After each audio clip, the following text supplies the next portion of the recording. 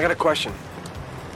You guys know so much about women. How come you're here at, like, a gas and sip on a Saturday night completely alone drinking beers? There's no women anywhere.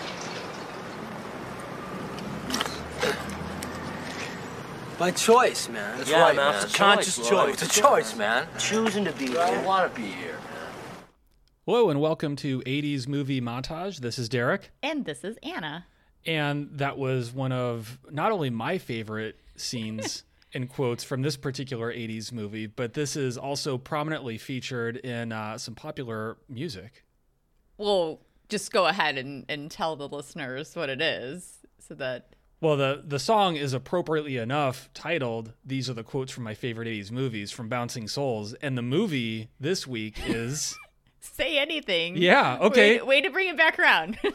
I got it. I know you've been very excited about that connection to the song.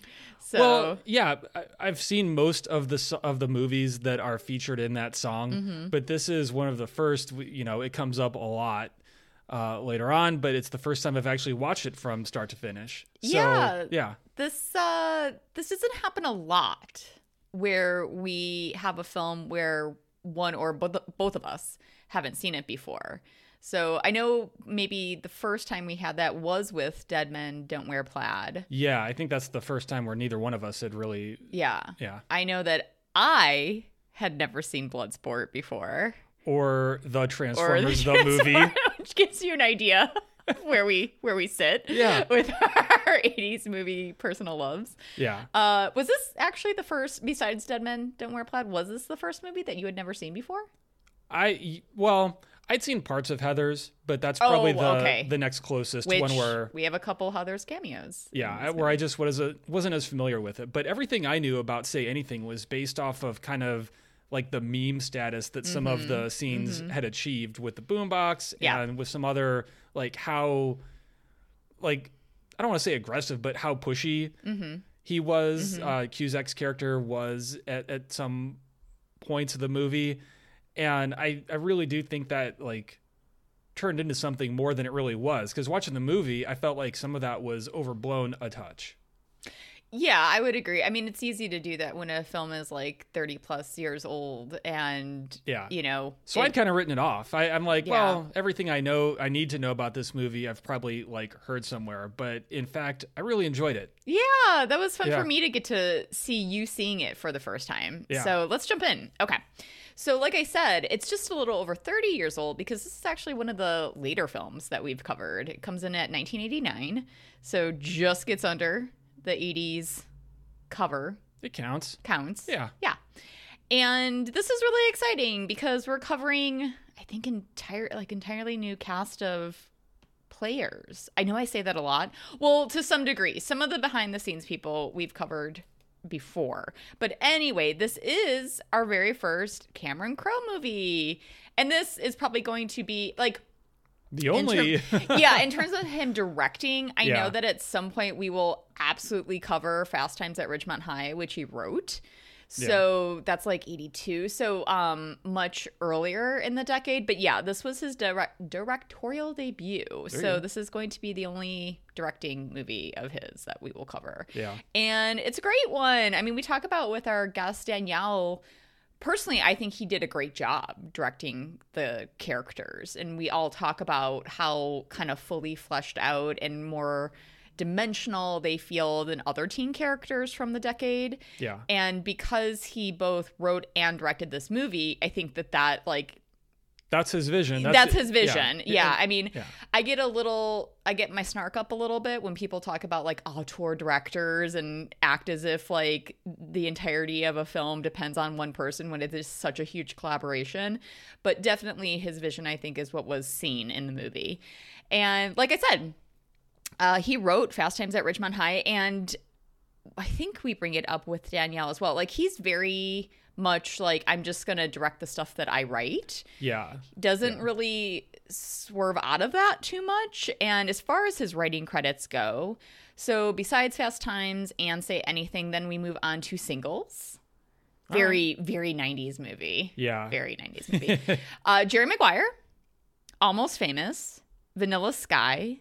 I mean, one of those things is not like the other. But Vanilla Sky is brilliant. It's a great movie. Yeah, I mean, like we were saying, we just that deserves a rewatch. I don't think I've seen it since the theater. No, I don't know if I have either, because it's such a interesting experience in watching a film. And when I first saw it, I really didn't know where it was going, and it definitely surprised me. It's great, but it's definitely not the same feel as an Almost Famous or Jerry Maguire. It's as different as it could possibly be. If I'm remembering correctly, doesn't it just like open your eyes? Yeah. Yeah. So, okay. So Vanilla Sky, Elizabethtown, We Bought a Zoo, Aloha, and then most recently he's been writing on the TV series Roadies, which I'm not familiar with, but okay. And now moving right back to Cameron Crowe, because he's the writer-director on this, so credit for both. And like I mentioned, he pretty much just likes to helm the films that he has already written. All of those same things that you just talked about. Literally all those same things. And the only thing that I added, which is outside of that, is he does a couple music videos, actually. Okay. But the one that I thought was interesting was Paul Westerberg's Dyslexic Heart, because that's like such a song from the movie Singles. Okay. Like, I think that might even be just like that soundtrack. I have that soundtrack. That soundtrack has a lot of great songs, but that's the one I identify most with it. Is it angsty, as I would expect it to be for the 90s? Oh, have you never seen Singles? No. Like, it's so interesting because, like, yeah, when I think of, like, quintessential early 90s movies, I think Singles and I think Reality Bites. And yes, I have seen Reality Bites. Yeah. And I don't know if I would say it's, like, angsty in the way that, like, I think Reality Bites definitely has that angstiness. Well, to Winona it. Ryder just brings the... more so Ethan Hawke. Really? Okay. Oh, Ethan Hawke is, like, so angsty, Okay. I think. Like, he tries to be cooler than his angst, but he's really not. I've seen First Reformed. I know how angsty he can be. Yes, Real angsty. We have seen that. Biblical levels of angst. In any case, how did we get on that? Oh, just because he directed music videos. Yeah. So, okay. And yeah, I'm not going to really go down all the other ones because they're all exactly what I just mentioned for all of his writing credits. Yeah. So that's kind of different. I mean, we've absolutely had directors who play a hand in writing the material that they direct, but I feel like usually it's still part of like co-written with somebody else, and yeah. He writes it and he wants to get his interpretation of what he put on the page onto the screen, and you have a level of control doing that I don't think we've seen in some of the others where there's still more of a collaboration going on. Agreed. Yeah. So okay, moving on to cinematography. So this is the one individual that we actually have talked about before, Laszlo Kovacs. Okay. In revisiting his work, I'm like kind of surprised he hadn't had more acclaim, because especially like his early work is, I feel like, very Oscar-esque. Really impressive resume, honestly, and very prolific. I mean, The guy did a lot. Yeah. Targets, Easy Rider. Heard of that. 5 Easy Pieces. Okay. I thought this one was interesting because he was the DP on the last movie, not to be confused with The Last Picture Show. However, both films came out in 1971. That would be very confusing as a moviegoer. I thought that was so interesting. So I was like, so there are two movies. One's called The Last Movie. The other is called The Last Picture Show. Came out the same year. How do you reconcile seeing those? Like, which one do you see first? Which one's really last? I don't know. Well, it's interesting also because eventually I'm going to get into this connection with Last Picture Show and another individual that's like connected to this movie. But moving on, and then Kovacs himself, because like the next credit I was going to bring up is What's Up, Doc. So essentially, like, I know this might sound a little convoluted, but Peter Bogdanovich directed The Last Picture Show, not the movie that Kovacs actually DP'd. However, he also was the director of What's Up, Doc. So that's when they kind of came together and collaborated. Okay. But the person that I want to bring up is not actually even Peter Bogdanovich. It's Polly Platt, who is a producer on Say Anything. And she has such an interesting career. This is a total aside right now, as we're in the middle of somebody else's like career. But definitely do yourself a favor if you're interested in listening to like film history and just learning about people who maybe aren't as well known as they should be. Definitely go to a different podcast that's Stop listening to us. called You Must Remember This. The creator of it, she does a whole season on Polly Platt. I can't even begin to do justice to it. It is a fascinating season to listen to. So, and then maybe come back to us. Yeah. So he did shoot What's Up, Doc. He also shot Paper Moon, another Bogdanovich movie. Yeah. He does Shampoo. We talked about him when we did our episode on Ghostbusters. Yes. So that's where he comes in. He had a great 80s. He did Mask, Legal Eagles. He does, I think, a film that was marketed very interestingly, Radio Flyer, because it is way darker than I think people maybe anticipate it being. I agree. Yeah. Yeah, so he shot Radio Flyer, The Next Karate Kid, Copycat, Multiplicity, My Best Friend's Wedding, Jack Frost, one of my favorites, Miss Congeniality. Yes, I knew you were going to bring that up. That we can never cover on this podcast, and 2 Weeks Notice. So, yeah, just an amazing career and awesome work. So, thank you, Mr. Kovacs. Okay, moving on to film editing, which was by a gentleman named of Richard Marks. Not to be confused. Oh, my God. Not to be confused. It's not? It's not. Oh. No. This is Richard Marks, Marks, not Richard Marks, Marx. Yeah, there was an X there, wasn't there? Yeah, it's different. Well, that's probably to everyone's benefit because that would be the really one with interesting. The one with the X, utter rubbish. Oh, that's not true. And even if you weren't particularly a fan of the songs that he sang, he's an amazing songwriter. Okay. So he's not rubbish. All right. Derek. Okay. Apologies. Getting back to the editor, Richard Marks. Okay, so some of his work, and you know, he has several Oscar nominations, never quite snagged that Oscar, but among some of his work, so one of his earliest credits is Serpico, which he was co-editor on. But then we have a little picture by the name of The Godfather Part 2. Man, that he was the editor on, which when you think about there's a lot going on in that movie. Exactly. Like when you think about, and it's not just like the multiple kind of storylines, each within their own time frame, but the fact that they go back and forth between Vito's story and Michael's story, stitching that together to make what ultimately is a classic, was no small task, I'm sure. I mean, so many people argue that it's like better than the original. So it's, and I think in large part due to, I personally love the first because I just love Brando in it. So that's why I'm always going to lean towards the original. But it is a masterpiece of editing. Is it better than 3 though?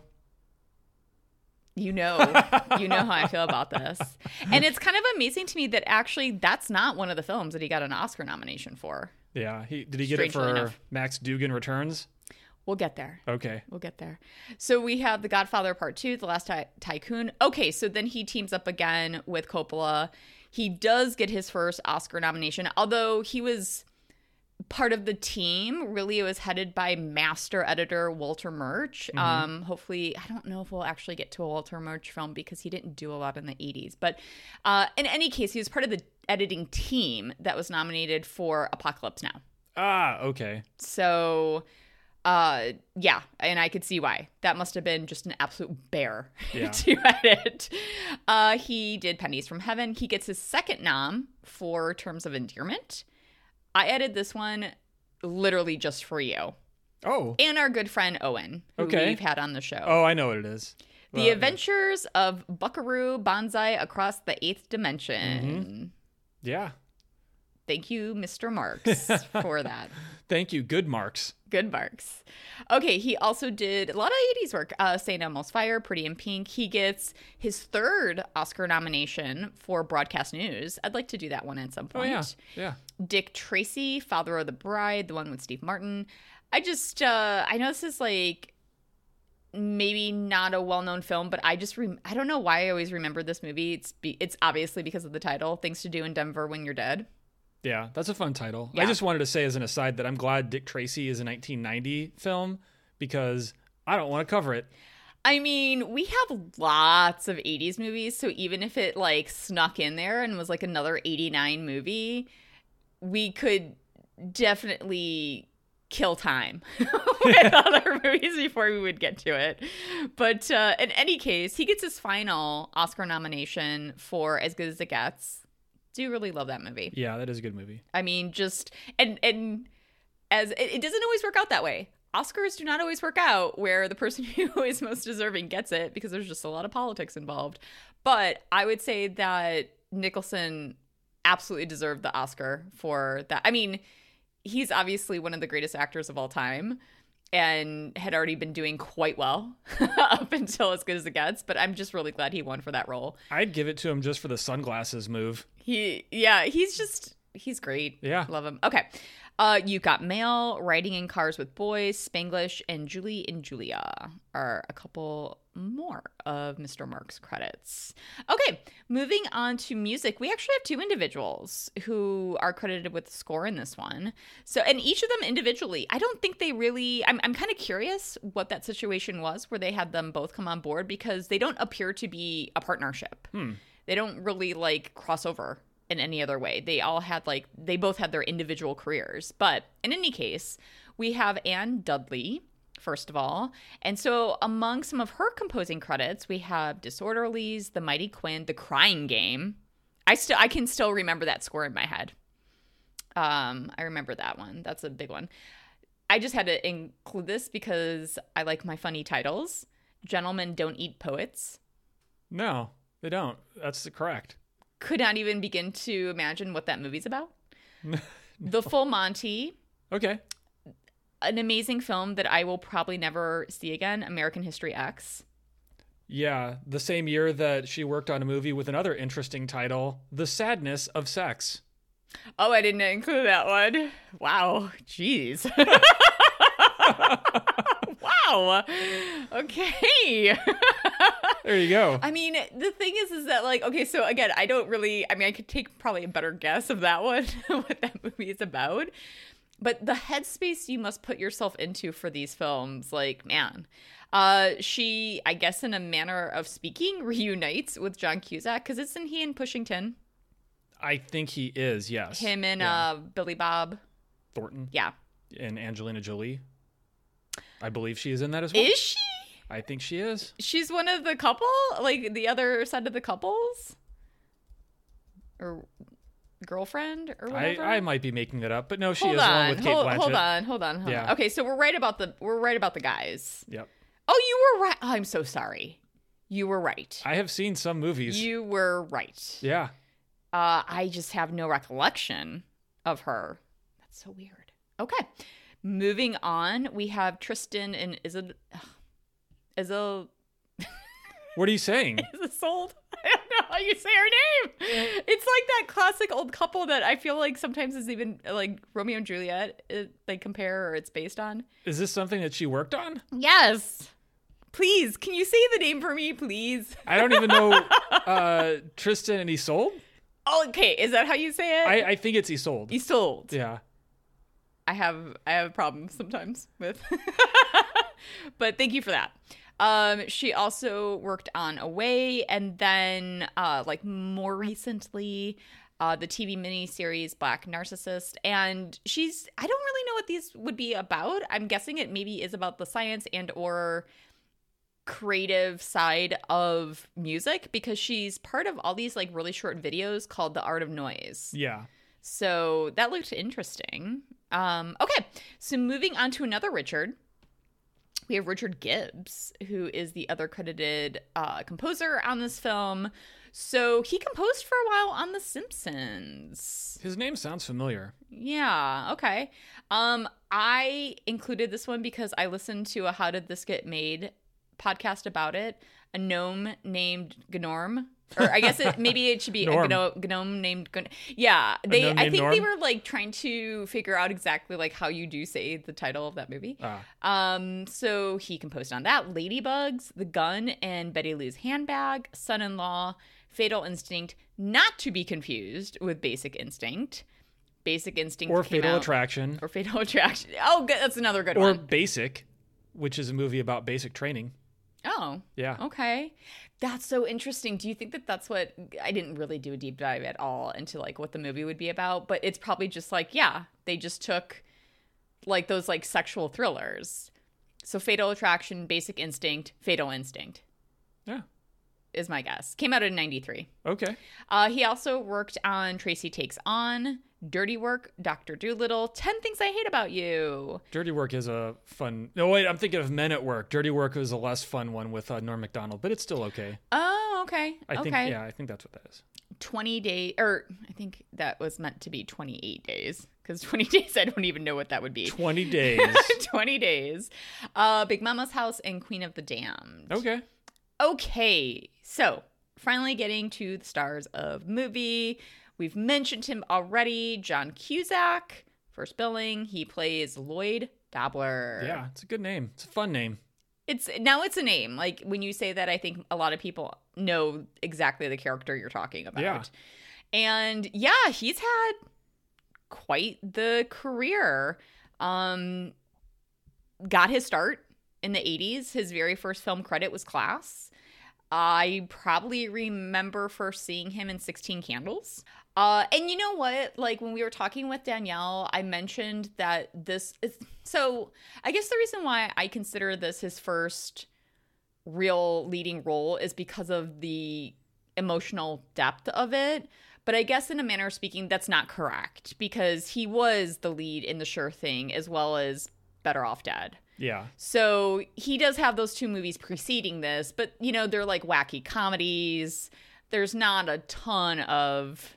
I think those, again, kind of had an impact on what I expected out of this movie. And so there's a little bit of that, like, wackiness and, like, craziness in how his character behaves in Say Anything, but there's so much more depth to like, Lloyd than the characters in Better Off Dead. For sure. Right. Or a Sure Thing. Right. Or definitely 60 Candles. Any of them. Yeah. So I just wanted to clarify. I know that, like, probably some people will be like, well, that's not true because he was lead in these other movies. And you're totally right.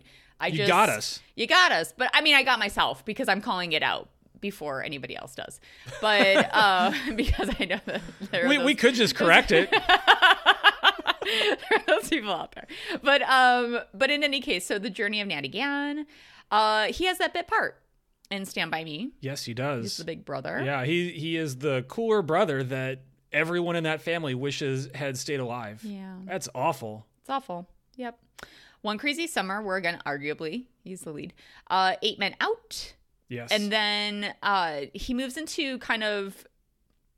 Like, well, I guess 8 Men Out would kind of be considered among that, but he finally kind of moves out of his like teen character phase. And so like then he goes into The Grifters, Bob Roberts, Bullets Over Broadway, City Hall. I mentioned how much I love this movie, Grosse Point Blank. Yeah. That he's in. Con Air. Follows that up with Con Air. Man, Con Air makes Bloodsport kind of look like The Godfather. Wow. Yeah. That is a statement. It's such a dumb movie. But it's fun, right? Yeah. I don't know if I've actually seen the whole thing through. It is such a like aggressively dumb movie, but it is fun. It's just a spectacle. Lots of big names in it, right? Yeah. Oh yeah. Yeah. So it's like Armageddon. Without sending anyone to space. They just go to Vegas, I think, maybe. Okay. Yeah. We have Midnight in the Garden of Good and Evil. Great movie. The film we just mentioned, Pushington. Yep. And then I keep forgetting this, although I adore him in this movie, and this movie is just so amazing being John Malkovich. Yeah, definitely have to bring that up. So good. So good. And it's so funny. He really swings wide. Such as a far breadth. Yeah. Yeah, there's a really broad scope of characters that he's played, movies that he's been in. Yeah. Because then we have High Fidelity, which we saw not too long ago, America's Sweethearts, Serendipity, Identity, 1408, which I hear is a really underrated. Identity is very underrated, by the way. That's a great movie. Oh, okay. Yeah. Okay. I was going to say I feel like 1408 is a movie that people like, but it's not talked about a lot. Am I wrong? I've never even. Oh, okay. I mean, I know of it, but yeah. Yeah, I know what the premise is. Yeah. Hot Tub Time Machine. And then more recently, he's been on the TV series Utopia. Amazing career. Definitely like a high, as much as he doesn't want to be a high profile actor. I mean, he's done so much and he's done so much good work. Yeah, sorry, you are. I mean, he's one of those individuals who's made it really clear that like he wants to separate, the artistry of what he does from his personal life. Mm-hmm. So, and that's fair. It's very fair. But yeah, I mean, everybody knows who John Cusack is. I think so. Yeah. So also a Chicago guy, Cubs fan. So there you go. Okay, moving on to Ione Skye, who plays Diane Court. And yeah, as we mentioned with Danielle, she's still working, just maybe not as high profile work. So when I was going through her credits, there are a fair amount of projects that I wasn't personally familiar with, which does not mean anything. It's just stuff that I wasn't personally familiar with. Sure. But her first film credit, again, came up in the 80s, River's Edge. Okay. And then she goes on to do A Night in the Life of Jimmy Reardon, Gas Food Lodging. She's in Wayne's World. Okay. Dream for an Insomniac. I included this one because of the title alone. Went to Coney Island on a mission from God. Be back by 5. Interesting. Right? I wonder if there's any Blues Brothers crossover with this. With this mission of God stuff. I don't think there is. Interesting. Good eye though to pick up on that possibly. Okay. This I thought was really interesting. Because I really like the movie Zodiac. I think it's really well done. Mm-hmm. As dark as it is. It is very dark. It is about a serial killer. So it's as dark as it gets. She is in it, and I very much think of her scene in the movie, and she is uncredited, which I'm very curious why. Like, why sometimes these people because it's not like she's just in the background in a scene. I mean, she has a significant, do you know what scene I'm talking about? I don't. So you've seen the movie though, right? I have. Okay. So she's that mother who is driving at night. Oh, okay. And he, like, I'm using air quotes, helps her with a tire, but actually he like kind of sabotages the tire, which makes her car like totally break down. And so she is forced to get in the car with him because he's like, I'll give you a ride to the next gas station. This doesn't sound like it's going to a good place. Well, basically what happens is that he doesn't realize that she had a baby in the backseat. And so when she gets in his car and he's like, you have a baby? And she's like, yeah, is that okay? And you could tell he's like upset because like he doesn't want that complication, and eventually I didn't like rewatch the whole scene, but I think she just like actually flings herself out of the car because she knows like this is not because they pass the gas station. And so she knows even before that moment that this guy is like not okay. I mean, what a crazy contrast to her time in a car with Lloyd from Say Anything. I know, I'm getting off track. But I'm just curious, like, it's such a, I think, substantial part of the film. Like, why would you not, I don't know, whatever. To be uncredited. At least say lady in car with baby. Yeah, it's just odd. Give her something. I don't know. And then I'm going to get to that again because another, like, uncredited thing, which I'm like, I don't understand that. Okay, so moving on to, she's done a lot of TV recently. So she's been on the TV series Camping, Arrested Development, and then most currently Good Girls. It sounds like she's on the very last season of Good Girls, and I just am not, I do watch that show. I'm just, like, not up to date with it, so haven't seen her yet. Okay, so moving on to John Mahoney, who plays her father, James Court. Is he just always playing someone's father? That's a great question. I mean, we know him I've only thought of two things. most as somebody's father. Yeah. But yeah, I mean, interesting career, like I mentioned with Danielle. You know, I did not do a deep enough dive into, you know, his earlier life, but he has his first IMDb credit from 1981. Hudson Taylor is the project, and he was 41 years old at that time. Good for him. So, yeah. That's awesome. I thought that was like pretty cool. Okay. So also has a, you know, nice little run in the 80s. He's in the Manhattan Project. He's in Moonstruck. The Manhattan Project is confusing because it feels in many ways like, is this kind of like War Games? Yes. There are some parallels. Yeah. I mean, there was this big nuclear holocaust fear that was injected into some 80s movies. And I feel like... Red Dawn. Yeah. So that was interesting. I didn't realize that he was in that, but that's a cool credit there. Yeah. He's fantastic in Moonstruck. He's so good. 8 Men Out. Barton Fink. So I included this just because I thought this was like a fun fact. Okay. I guess you would say. He does make an appearance on the show Cheers. However, he is not Frasier's dad. What? He plays a character called Cy Flembeck. Oh, man. Like a one-off. Like he wasn't recurring or anything, but I was like, that is so interesting. That really is interesting, since the Frasier from the TV show Frasier is the Frasier from Cheers, obviously. Yeah. So that's pretty interesting. Yeah. He's in The Line of Fire, The Hudsucker Proxy, Reality Bites, which we mentioned just a minute ago, The American President, Primal Fear, and then the role that he is arguably most famous for The Iron Giant? No. Oh. He plays Martin Crane, Frasier Crane's father in... The name of the show is the same, Frasier. Yeah. So he was in that, the entirety of it. He also then, post-Frasier, was in Treatment, meaning... The name of the show is In Treatment. Yes, the name of the show is In Treatment. And then Hot in Cleveland as well. So he's no longer with us, but he had an amazing career. Okay, moving on to one of Lloyd's best girl friends, Lily Taylor, who plays Corey Flood. Again, another actress that came up in the 80s. Her first film credit was She's Having a Baby. And then I probably, as far as like 80s movies go, yeah, I know she's in this movie, but I definitely identify her with Mystic Pizza. That's like what I think of with her.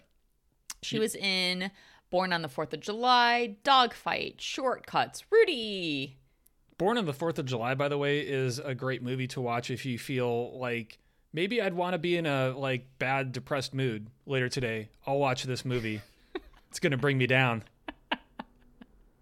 Which is generally the opposite of why I watch 80s movies, but hey, just in case anyone needs that. You just really need to go to that place. Things are going really well, and I want to bring it down a notch.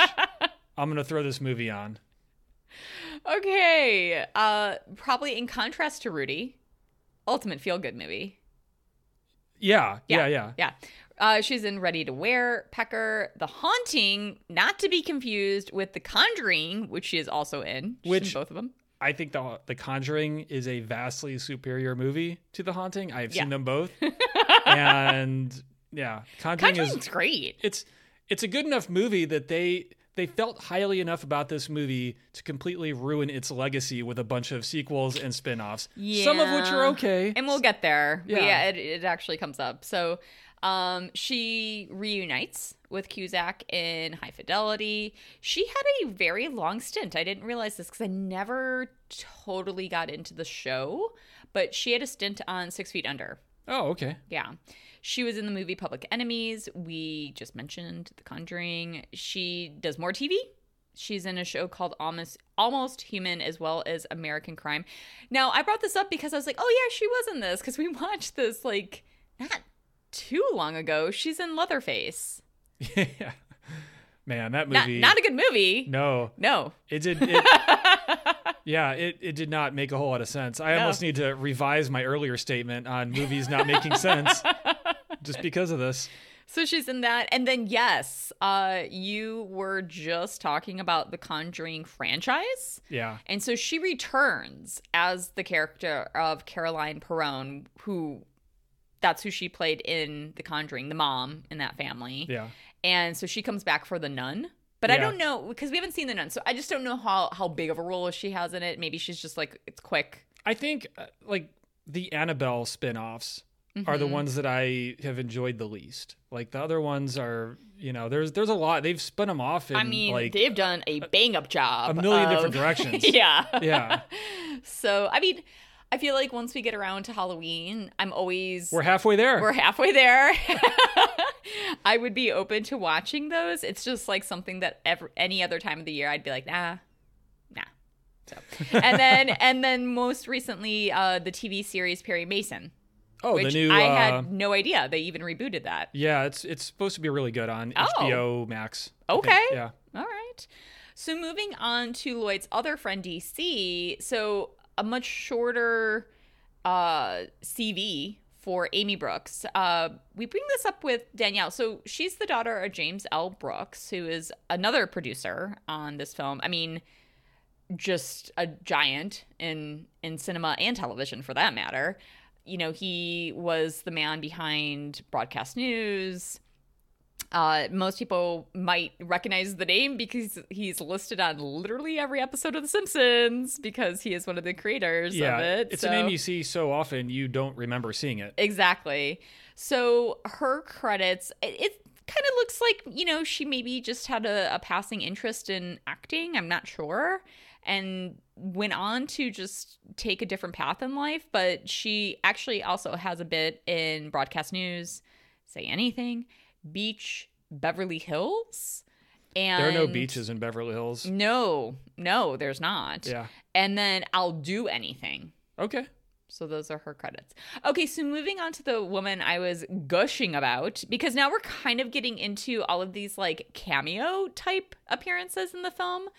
So those actors that I just mentioned, those are the key players in the film. Like those are the biggies that have character arcs and storylines throughout the film. Yeah. But then when you have like these smaller little instances like Polly Platt, she plays Mrs. Flood. So she plays Corey's mom. Yeah. And you see her just for a hot second at graduation where she's like kind of like, I don't know what she was telling her, but she's kind of like not scolding her, but just being a mom, I guess.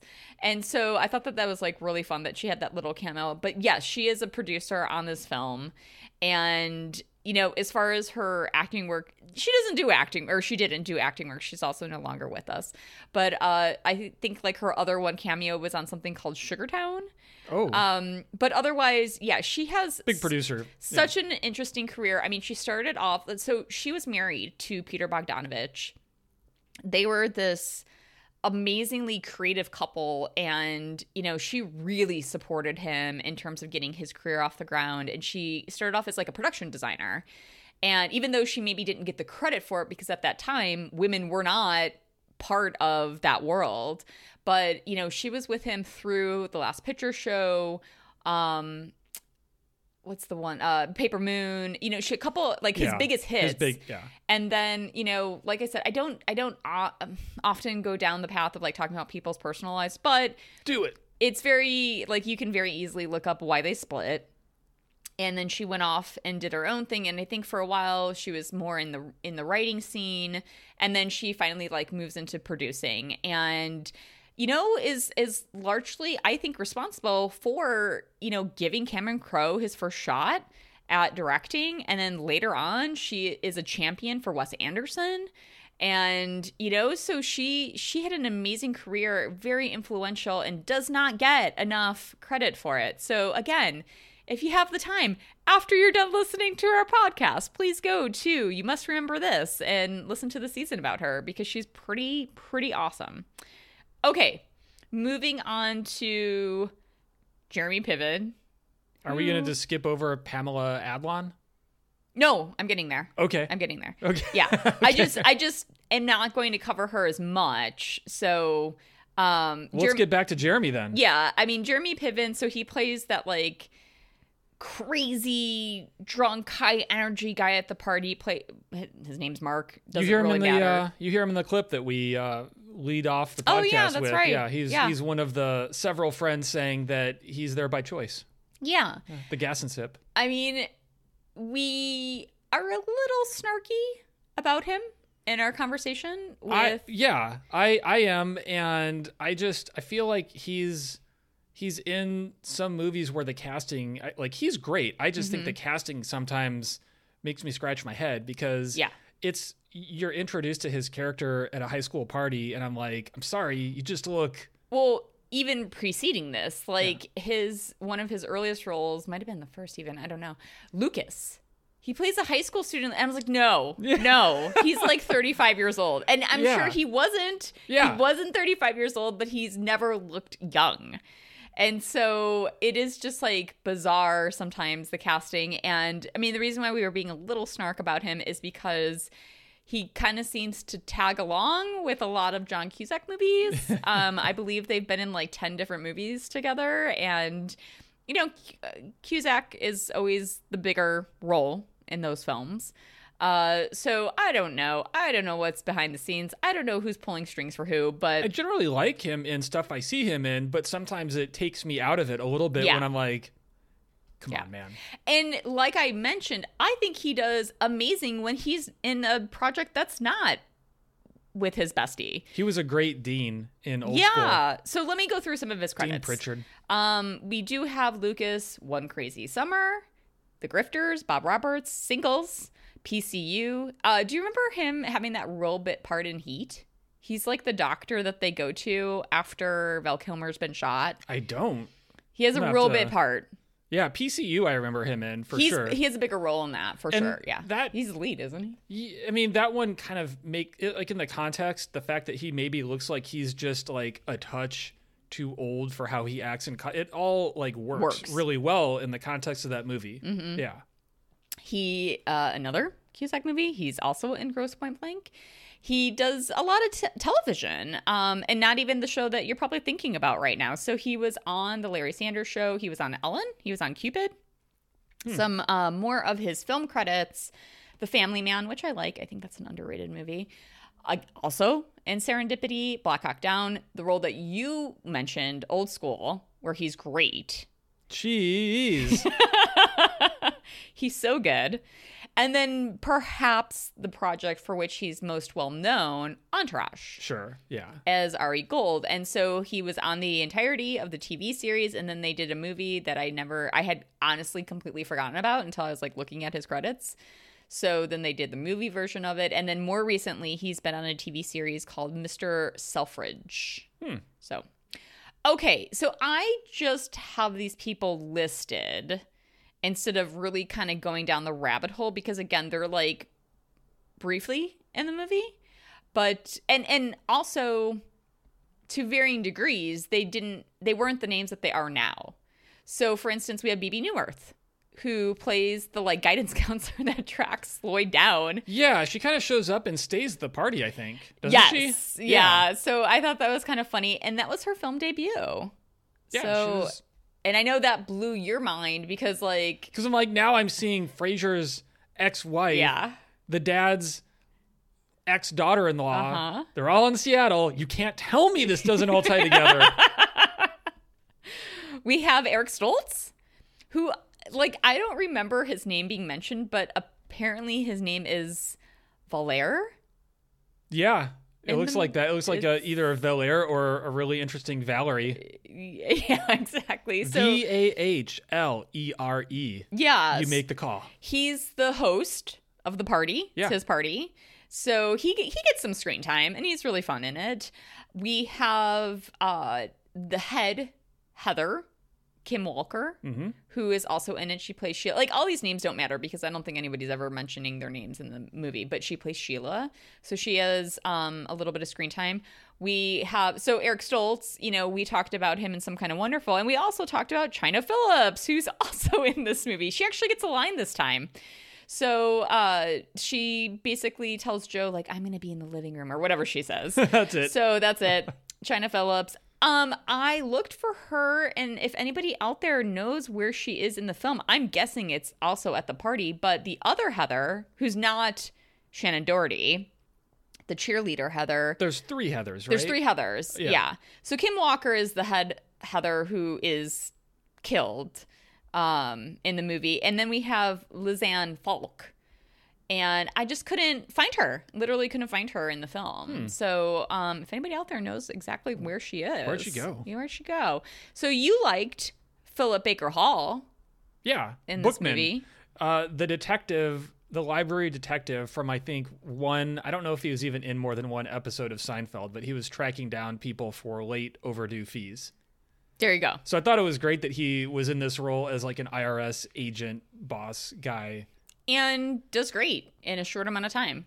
He has like a depth to his character that like that's really hard to do when you're on screen for like 2 minutes. Yeah, he's in a difficult scene with Diane talking about how they essentially know that her father has committed this crime, and he does it in a way that was like kind of heartwarming because he knew that he was literally the person breaking this girl's heart by telling her that her dad had done these things. Yeah. Agreed. And then he also collects overdue fees and does a great job of it. Okay, so getting to the person that you were like, yeah, Pamela Adlon, who plays. No, Rebecca. well, when I saw her, I recognize her because Right. we have recently watched Bumblebee, where Correct. she's she's been in a ton of stuff. She was Yes. also in that show with that guy that did that thing that we won't talk about. Yes. I think I know which one you're talking about. I mean, probably most people know her right now from Better Things. Yeah. Yeah. No, it was a show that rhymed with Bluey. Yes. I figured that that's what you meant. Yeah, Okay. yeah. So yeah, she has a bit part. She's kind of like, it's interesting because she's in the beginning of the film and then she kind of just goes away. Well, Lily Taylor's character kind of takes over that group of friends. Yeah. And I think even they at one point acknowledge that it's really like their group is kind of like all about what she's going through. Yeah. Yeah. Yep. We also have Corey's one-time love interest, Joe, who's played by Lauren Dean. And he's definitely one of those guys where you're like, oh, I don't know his name, but I totally know that face. Like, he has been in a lot of stuff. And the thing that like I first came to mind for me was Apollo 13. And then he continues to work for the space program later on in Space Cowboys. Oh, okay. Yeah. Okay, good Yeah. connection there. And then finally, last but not least, we have Joan Cusack. Yeah, absolutely not least. She's great. Not least, but also not credited. God damn it. Which again, I don't understand. That doesn't I make don't any sense get to me. it. Because she has like a not insignificant part Right. in like kind of grounding Lloyd's character so that we Yeah. understand a little bit more about his family. Yep.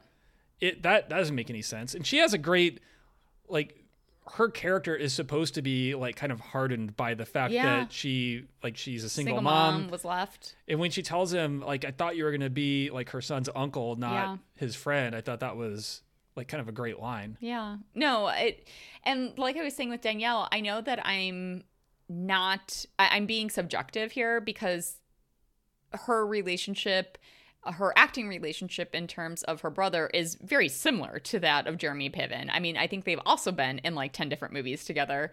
And To better effect, possibly. well, but because and this is like not to slam Jeremy Piven. I just really like Joan Cusack, and I think she literally, I mentioned it, she elevates everything she's in. Like even in 16 Candles, where she doesn't have a line, but you see her trying to get a drink at the water fountain, and like, I mean, she's so good. Or when she's trying to have a beer and she tipped, like, she's so good. I think, like she's good in everything that I've seen her in, and she's great when she's interacting with John. Yeah. And in particular, you know, in High Fidelity, Mm-hmm. when she's able to like really unload on him and tell him what an asshole his Mm-hmm. character is, I feel like she probably really enjoyed that. But she's also really good in Grosse Point Blank Yeah. as his like secretary of sorts. Coordinator, administrative. Coordinator. Yeah. She's awesome. I just love her. So yeah. I don't really understand the whole uncredited thing. But We are crediting her right now. Yeah. So okay, film synopsis: Uh-huh. a noble underachiever and a beautiful valedictorian fall in love the summer before she goes off to college. Yeah. That Yeah. works. Yeah, it's pretty good. I mean, I like that they added the noble underachiever to somehow give us a sense that this wasn't just like a slacker per se. He's a good guy. He just hasn't figured out what he wants to do yet. This is really splitting hairs, but like I think the one thing I would like to have changed, I mean, I guess by virtue of the fact that she's valedictorian, you know that she's driven, but I don't know if you like need to have that she's beautiful in there. Like the fact that they're commenting on her appearance when they don't do the same for him. I get a little snark about it, but I feel like it is part of the yes, she is the story. Yes, you know, so it's not totally unfair, but I hear what you're saying. Yeah. So there is a montage in the movie, of course, and it comes in. I mean, it works. I mean, it comes in at about, I think, like the 51-minute mark. And basically, it's just kind of showing a little bit of the evolution of their relationship. Like, it's so common in movies. Like, you know exactly what I'm talking about, where they just show them in different locations. We already hugging or kissing or whatever. And so you're just seeing them get, like, more serious. We have 16 weeks to make this happen. So it's really, let's accelerate this so I can see how much they love each other. Exactly. Right? Yeah. So it works. Yeah, I mean, I mentioned as far as like fun facts go, the dojo where Lloyd trains and seems to be a teacher of the little kiddos. Same one as the Karate Kid. That is fun. Yeah.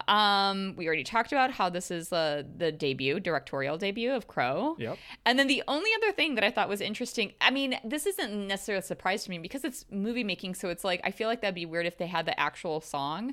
But it's not in your eyes. Like they did have a song playing from that boombox when he was outside. It just wasn't in your eyes. What was it? It was, I feel like you might know this song. I don't know this song.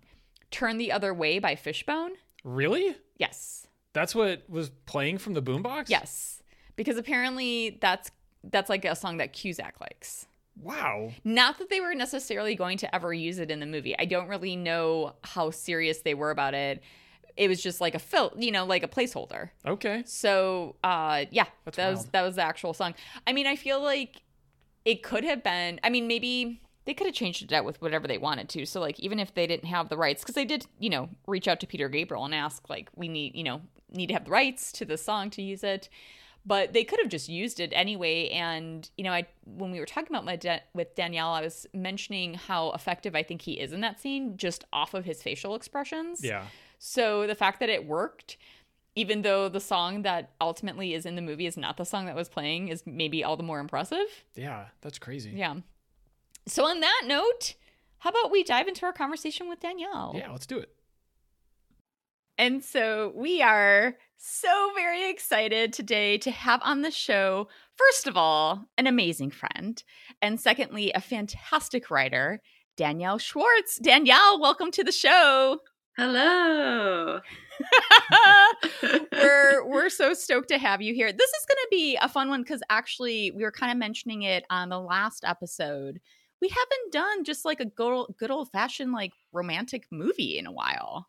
No, ever? I mean, Princess Bride. I don't think, well, that is, and I guess there were elements of it in both Dead Men Don't Wear Plaid and Bloodsport, but not really. I knew you were going to say that. Yeah. But no, this is going to be a fun one. And also like brand new people. Like we've never discussed Cameron Crowe. We've never discussed John Cusack. So like, I'm ready. Yeah. All right, let's do it. Okay, so Danielle, like I typically do, first question. Do you have a memory of seeing this movie for the first time? And if you can, like maybe what were the circumstances around it? Were you with anybody? And just what were your first thoughts of it? So I knew you were going to ask me this, so I was trying to remember. And so you're going to think I'm such a silly person. When I was watching Gilmore Girls live, like week to week when it aired, when I was a teenager, they have like a lot of like TV film references like in every episode. And I thought I would try to watch everything they mentioned.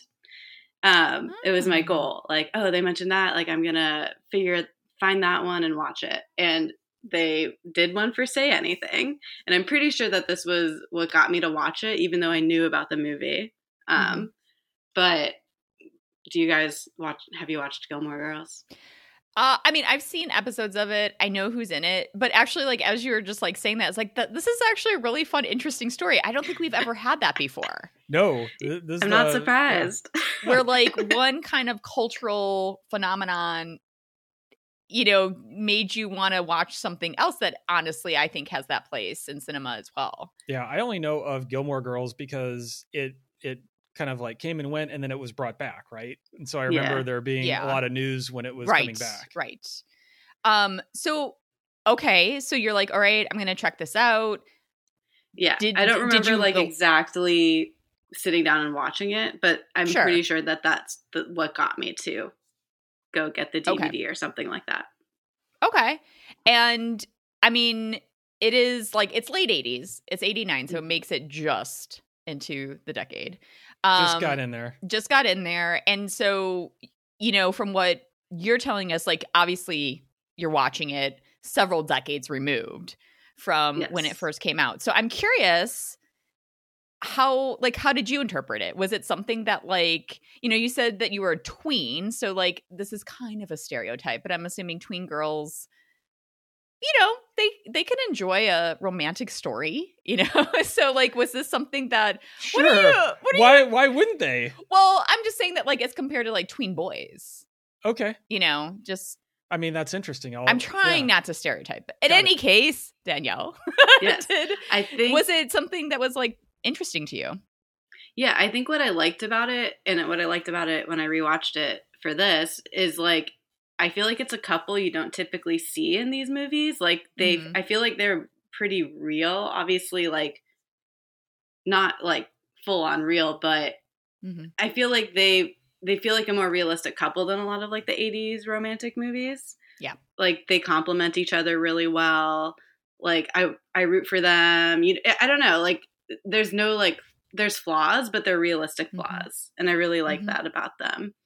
And I also really like that, like seeing her with her dad and everything, like that I felt was a really cool element. And also like, it just feels like kind of like a different type of 80s romantic movie. I don't know.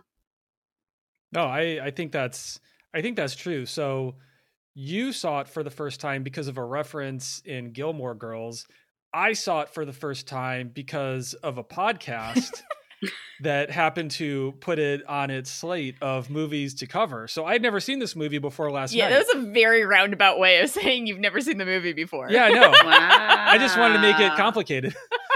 But no, I agree with a lot of what you just said as far as they didn't feel like an 80s stereotype of a couple. Like they didn't, it seemed like more than some other, like the only other, I guess, Some Kind of Wonderful actually is more of a romantic movie that we've talked about. And the characters in Say Anything definitely felt like they were more realized characters. And the relationship that she had, that Diane had with her dad, I thought was like really sweet. And then since I had never seen this movie before, crushing when I realized what was going to happen to Frasier's dad. Which also, like, I have to tell you, Derek cannot get over the fact that, like, both this movie and Frasier are set in Seattle. I'm convinced that this movie is a prequel to Frasier, and that when her dad got out of prison, he remarried with someone who had a couple boys, and they just stayed in Seattle. I think it all checks out. BB Newirth. Yep. Makes an appearance. Yep. Okay, but getting back to what you were saying, Danielle, because I find this really interesting. So prior to seeing this movie, had you already, because like, okay, so the person I'm thinking of when I'm thinking of like teen movies, obviously of the 80s, John Hughes. So were you already familiar with those movies? And do you think that that's why you had a different response to this one? Because as much as I love John Hughes, I think Derek's right. I think Some Kind of Wonderful might actually be the most realized in terms of like actual relationships between teenagers. But what was your experience with Hughes before seeing Say Anything? Yeah, like I had seen like Breakfast Club, Pretty in Pink, 16 Candles.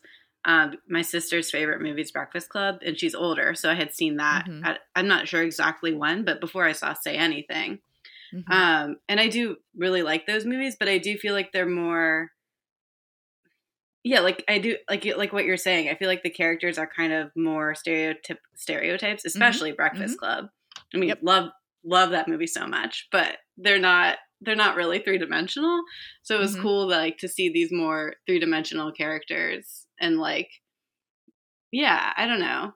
It feels like it could actually happen, I guess. Breakfast Club wouldn't.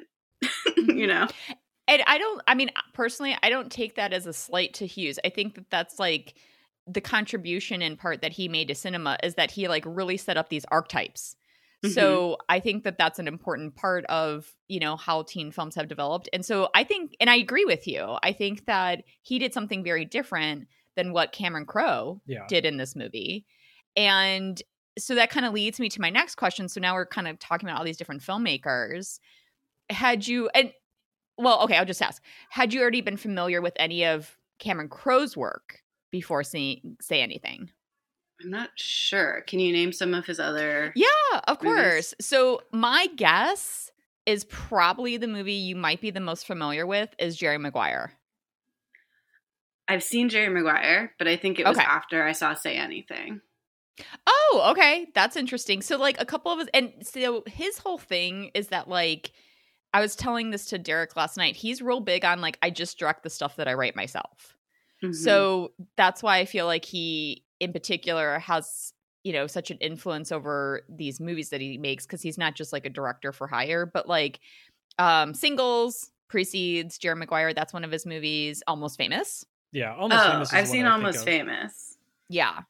I'm trying to remember if I saw that before or after Say Anything. It was probably a similar time that I saw Almost Famous. Okay. Which, takes us back to kind of like it's a totally different world, but there are teens involved. But it's very autobiographical. Like that was honestly based after his own life, which is kind of amazing. Almost Famous and Jerry Maguire, they're obviously very different movies, but I feel like there are at least some similar themes to some extent. And then you have other movies like Vanilla Sky that's just bizarro world. But I love that movie. Did you ever see Vanilla Sky, Danielle? Yeah, I saw Vanilla Sky without knowing anything about it, and like, this is incredible. It's like I love every Tom Cruise movie. Unfortunately, like I don't want to, but they're great. Yeah, no, he usually picks like we were actually also having this conversation the other night that Tom Cruise rarely has a dud. Yeah, like I know that Vanilla Sky, The Mummy. Yes, exactly. That's why I said rarely. Yeah.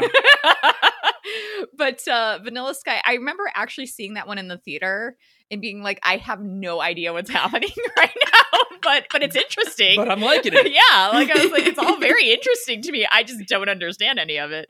And then like some of his more recent stuff is We Bought a Zoo, and I know it's like a weird title for me. Anyway, We Bought a Zoo and Aloha are some of his more recent movies. Aloha was controversial. I never saw Yes, it was. Yes, it was. Which, it's so interesting because, we talk about 80s movies. Obviously, as this very conversation is demonstrating, sometimes we get off track. But the 80s movies that we talk about, we bring up all the time that there's like problematic elements usually within those movies because of the time or the era. And I think it's interesting that we still are learning how to, because when was Aloha? I mean, it was like maybe 10 years ago? Sometime in the last 10 years. I am not familiar with this film at all. Oh, are you familiar with the controversy? No. Okay. So Danielle, correct me if I'm wrong. But basically the controversy was around the casting of Emma Stone for somebody who was supposed to be Asian American. Is that correct? That's correct. Yeah. Island Pacificer. Okay. Pacific Islander. Okay. I swapped those. So yes, that was an issue. A very I feel like there's issue. not that much that was problematic in Say Anything. There wasn't that much. I mean, there are some movies that we've talked about where there's some wild stuff that I had no memory of. But yeah, do you remember anything where like really standing out, Anna? No, I mean, here's kind of my one thing about Say Anything, and I adore this movie. I love this movie. I think that there is, rightfully so, more sensitivity around the idea of being respectful of boundaries and that sort of thing. I don't want to go so far as saying consent, because that kind of takes us into a different area. But like basically Lloyd is like obsessed with her. So he is, and like I said, this is the first time that I've seen this movie. Last night was the first time I've ever watched it.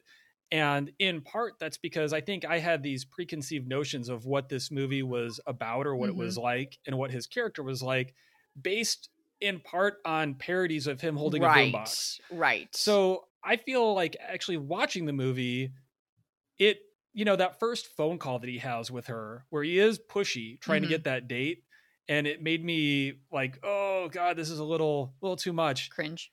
But other than that, they have kind of a heated discussion when she wants to, break off the relationship.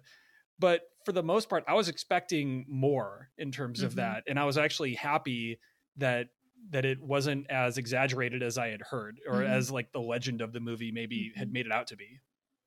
Yeah. And Danielle, definitely feel free to chime in here. I mean, like, I think Derek's right that there's been this like heightened, kind of almost like meme territory, like of what the movie really was. I think like looking at it through a 2021 lens, I noticed that, but like absolutely that was something that never even occurred to me the first time I watched it. I feel like he's a bit like, he really wants to go out with her, but it's not like The Notebook status, like, have you seen The Notebook? Like, he, like, is like, I'm gonna jump off this Ferris wheel if you don't say that you'll go on a date with me. And, like, either be, like get, like, severely hurt, and then he, like, goes and finds her in the town and continuously asks her out. Like, he's essentially stalking her. So if you compare that to Lloyd was just kind of like, I'm gonna go out with her. You're gonna go out with me. And she's like, yeah, all right, whatever. It felt more okay to me than The Notebook. And again, I love The Notebook, but he's a bit intense. I mean, let's just like call it out as like, this is something that's a very common movie trope. Yes. It is extremely common to have a male character. If a girl doesn't like you, obviously what I learned from 80s movies are like, I just need to try harder. Right. Yeah. Right. If I just show up at random times and I never stop calling her and I never let up, eventually she'll realize how much she loves me. That's what I learned from the 80s. And that's what I expected more of in this. And I'm like, well, there was a little bit, but not too much. Yeah. I also think... Oh, go ahead. I also think like Diane is like looking for a reason to like meet her peers, right? And like she also takes not advantage of him, but she's like, well, I could go with him and then I can like meet my peers. Like she sees another like positive of going out with him besides just going out with him. So no, that's an amazing point. Yeah, you're absolutely right. Like, and I think that because it had been a minute since I'd watched the movie. And so I'd kind of forgotten the party scene and, or like the specifics of it. And so I was kind of surprised watching it that like she spends very little time with him for what is supposed to be a first date. She's very aware that he's like walking around keeping an eye on her. Yeah.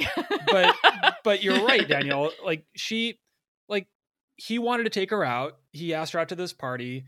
She agreed to go in part because he made her laugh. And also in part, like you said, she kind of looked at this as the last chance to meet some of the people that she never had a chance to be around because she was so focused on her studies.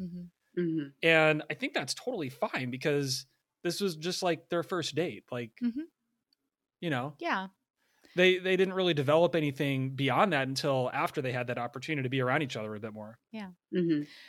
So I'm curious. So now that we're kind of like getting into the story, Derek said something last night when we were watching it that I thought was really interesting about the casting of John Cusack. So before I just put it out there, what he said, how do you feel about the casting of a John Cusack? Do you feel like this is like the only person that could pull this off?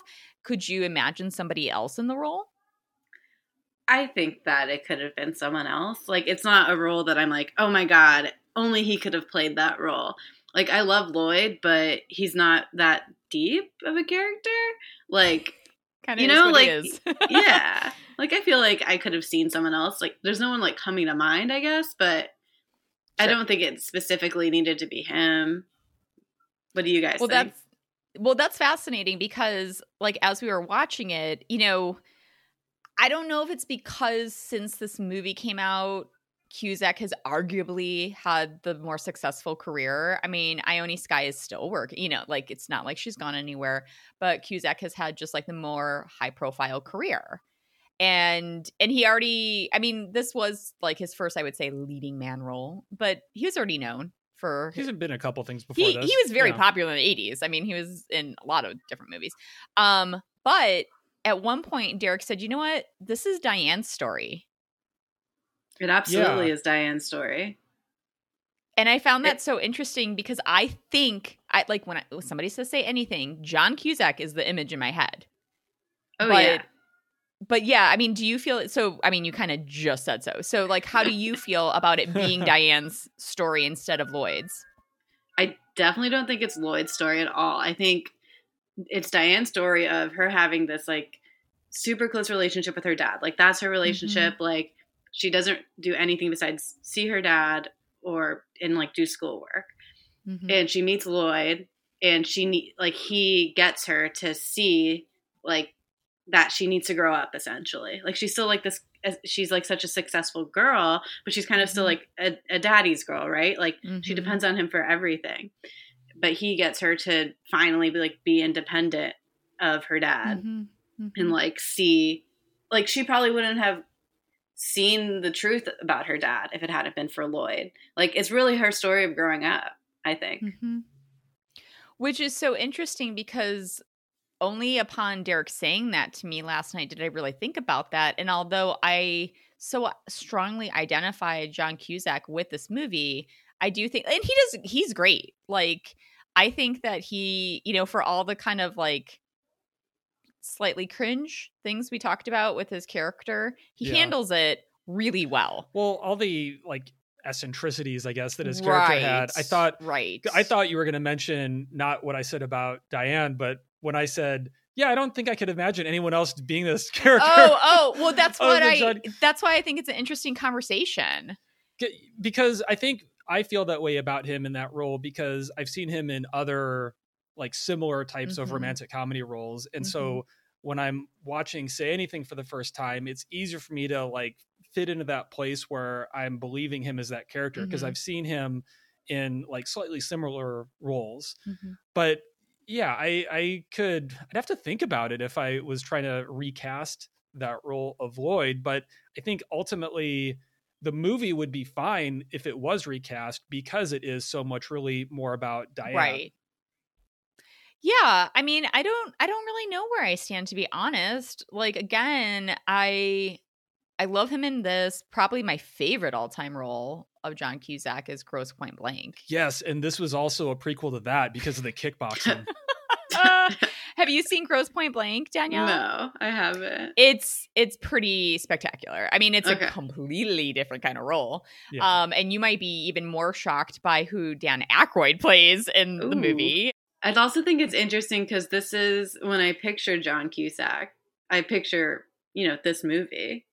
Like this is John Cusack to me. So, but yeah, I don't think he's the main character at all. Yeah, I mean, because, one thing that, you know, Danielle and I talk about a lot and have been schooled in a lot is the idea of a character arc.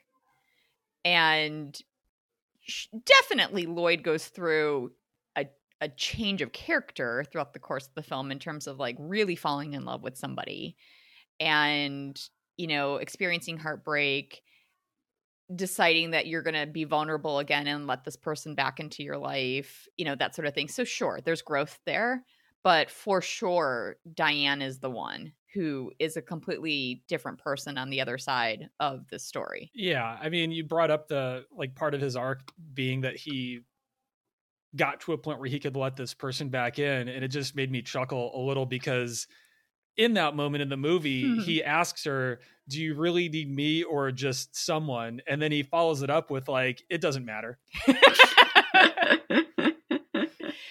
And so I mean, I just thought that was so interesting. It was something that literally like, so thank you, Derek, for making me think about something, think about this film in a different way. Well, I mean, yeah, like I said, I just having just seen it yesterday for the first time, it's very different. And we've talked about that. Most of the movies that we cover, we've seen like decades ago. So I didn't really know how that would track seeing this. I didn't have low expectations, but I really wasn't sure what to think about it. I thought the boombox was going to be like this grand finale where he does that and then she decides that she still loves him and then credits. So I was happy. You thought that was the final climax. Yeah, I did. Well, okay, so let's get into it because that is arguably the most iconic scene, not just in this movie, but literally in like cinema. It's like parodied so many different ways, so many times. Yeah. So just on like an emotional level, Danielle, how do you respond to that moment? Like, is that a romantic gesture to you? Is that taking it too far? How do you feel about that moment? Okay. Would I want someone to do it to me? No. For the movie, I love it. It's adorable. Like, it's their song. Like, he's like, it's such a like sweet way to be like, I love you. Like, come back to me without putting it into words. Like, it's I think it's amazing in a movie. I don't think people should do it, but it's adorable in the movie and like such a great moment. And I also like that she doesn't like run down and make out with him, like it's still just like, I still have to like think about this, which is another way. It's not like stereotypical relationship, I think. Yeah. I think her reaction of just, this is making it mildly more difficult to fall back asleep was actually like a more significant or meaningful reaction than if it had just been the stereotypical like rush to the window or run outside. Yeah. No, fun fact, I have the DVD because I'm old and my DVD skipped at that scene and wouldn't play the rest of the movie.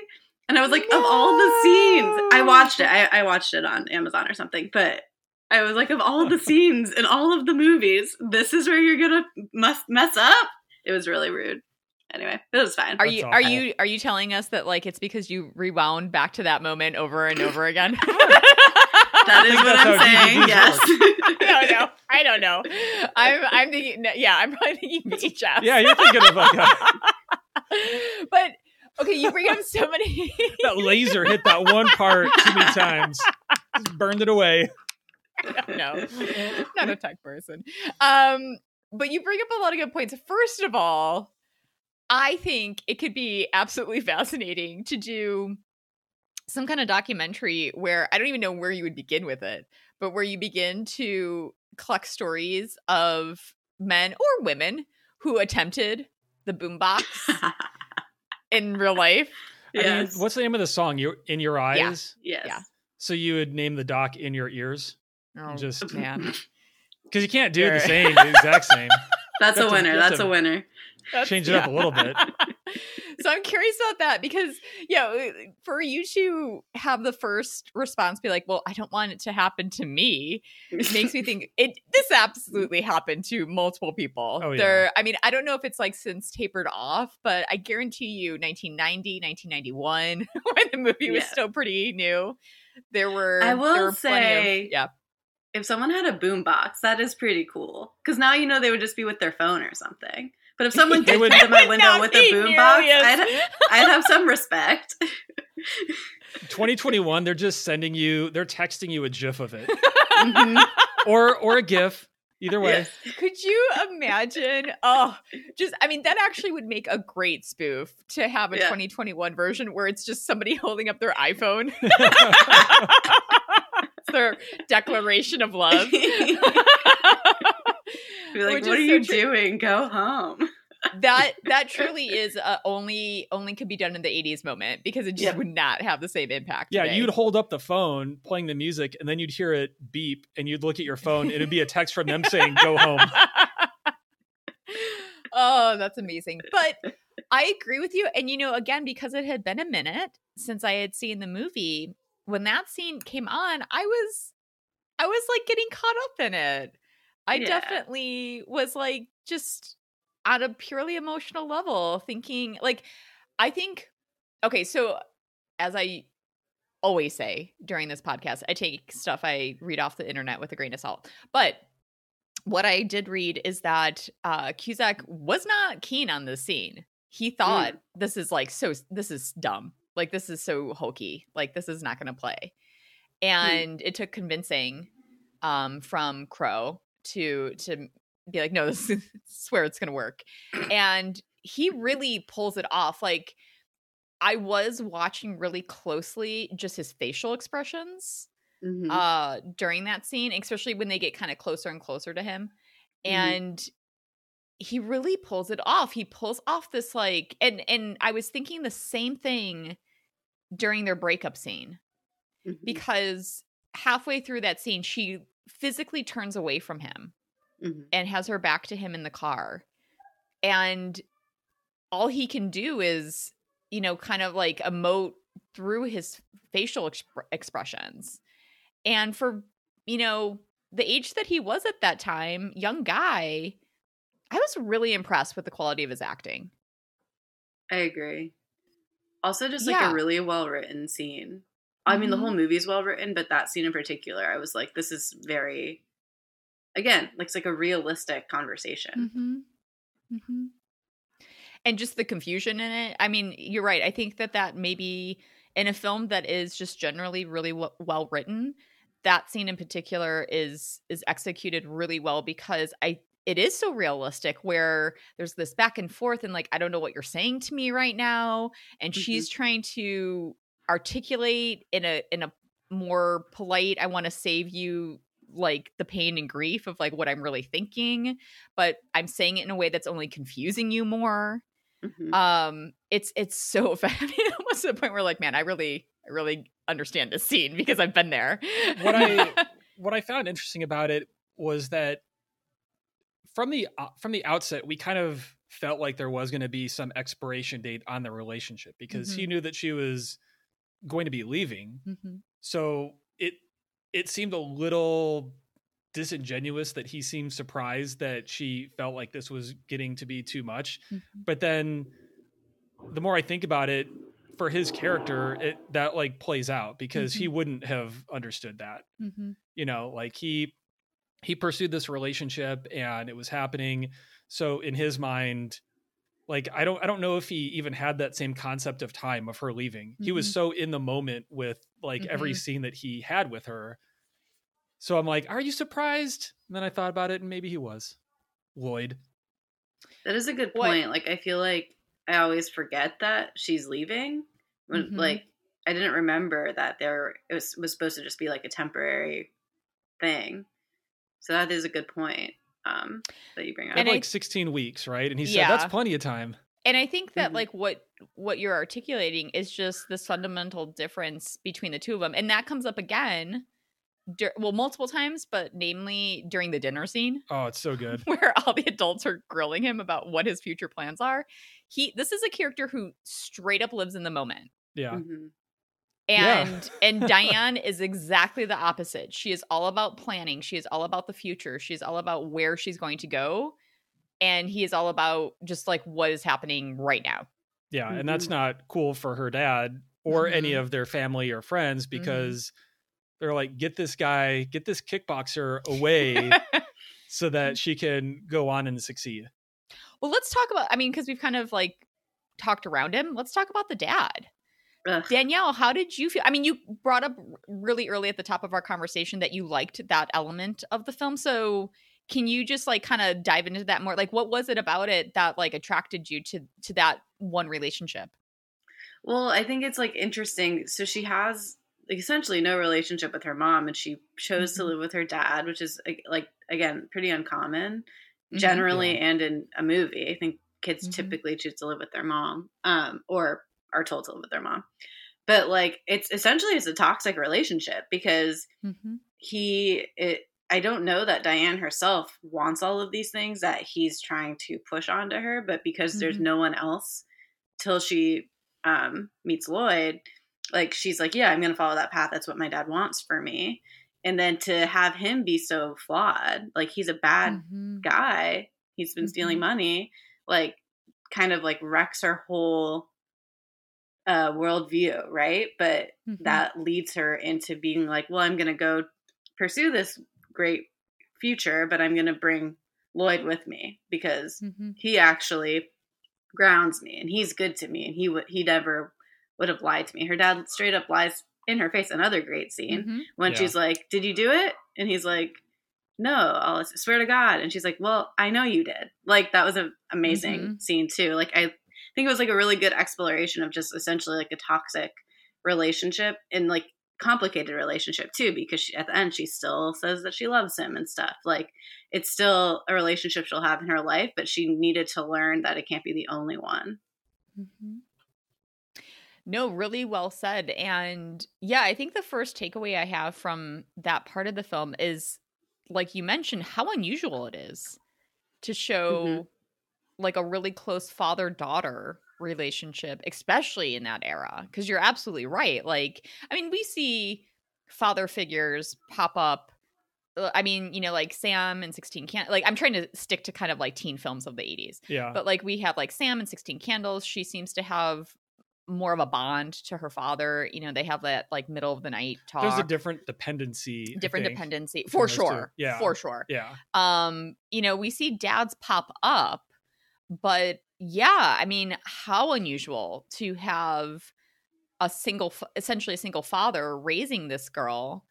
And, you know, he's a really interesting character because on the one hand, he, you know, like there's so many parents out there who make their kids feel not loved and not like they're not worth anything.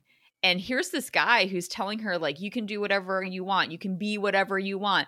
Like, especially again in the era, like, granted, we're not talking about the 1950s, but I do also think it's slightly unusual to have a father being so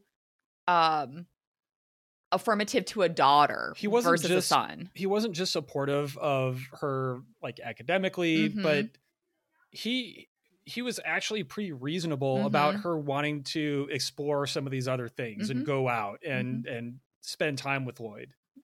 Well, so he was like a really like well-rounded out character, which is what made the realization that like he did these awful things. It made him like one of the more real characters that I have seen in any of these 80s movies, because you can be both. Like, you can be a good person that has done bad things. Yep. No, really well said. And yeah, even just like when we were watching it last night, look, he completely received the comeuppance, whatever. Like there were consequences to his actions, but also it was one of those things where it's like, arguably, from at least what the movie portrays, the people in that nursing home, they were treated well, but obviously he was taking money from them. So he's a bad guy who needs to like serve time for what he did, but he wasn't being abused. Like, it's this really weird, it's like, I find those kinds of characters fascinating where like there are certain things about them that you like so much. Yeah. And then other things about them where you're like, oh, and then like you said, Danielle, like him lying inches from her face to his daughter, you know, and just the break of trust that must have resulted in, you know, because like you said, this is the person she trusts more than anyone in the world. She had just gone to kind of confront the IRS, like the investigators, including the amazing Philip Baker Hall, Detective Bookman from, I think, an episode of Seinfeld, who deep cut. Yeah. But even he's just credited as IRS boss, so I'm going to call him Bookman. Even Bookman had like a depth to that like side character that you only see for a couple of minutes. Like, you could see that he understood and appreciated what she was going through and how much she loved her dad and didn't want to believe. And when he said, we know we did it, like we have the evidence, I think that's, you know, it was after that she went back and like started searching the house and found like what, stacks of money. Why is he trying to buy that thing with a credit card? Yeah, Danielle, can we talk about that for a second? Had the same thought. Like, because then they say, does he buy a lot in cash? When we had just had the scene of his credit card being declined. And then she's like, yeah, I guess he does. It's like, well. They could have just deleted that entire scene. Yeah, it really wasn't needed. Yeah. But thank you, Danielle, because that was one thing where like, okay, so if that scene had come after the IRS meeting or whoever she was meeting with, then it would have been that much more obvious that like, wait, what? But one like to me that was just a crazy little misstep. You know, I'm gonna buy all this great stuff. Movie. I left all my cash in the lockbox, so I'm just gonna try to use this card. It was just so strange because I feel like, okay, so if the point of that scene was to show that like he's beginning to get cornered, they're getting closer. I don't think you needed that because then she goes to talk to the IRS, to Bookman. Right. And we get there without that. And it just creates this inconsistency where like, why didn't he just use all that cash he had? But to your point, just in general about the character, I mean, I think that really speaks to the strength of, I mean, we've been talking about it kind of continuously throughout this, but the strength of Crowe's writing, but also the direction that he gives. Because I think we all seem to be in agreement that these are more fully fleshed out characters than typically you would see in a teenage romance, and especially one from the 80s. Absolutely. Yeah. And in particular, I really like that scene because you can see that he's like, I have a job to do, but he also shows her compassion. You know, like he treats her not as an adult. I don't really mean it in that way, but like he tells her straight. Yeah. You know. And tells her don't let this screw up your own future. Yeah. You know, which I appreciated. Look, Eric Stoltz just plays basically a chicken. And even he's pretty good. I'm curious though, like I was saying, these are all teenagers who are fresh out of high school.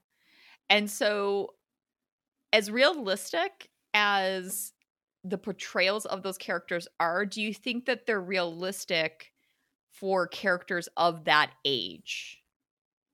It's a good question. They do feel older to me. Yeah, like they feel like in their early 20s, I guess. I feel like the actors probably were. I don't think they were teenagers. Yeah. It feels more of like they're 21, 22, I guess. I would say. Yeah, I mean, that was the one thing where, because, you know, I feel like you can't help but like kind of compare yourself at that age. And I was like, there's no way I was that mature as a high schooler. No, I don't think I don't know.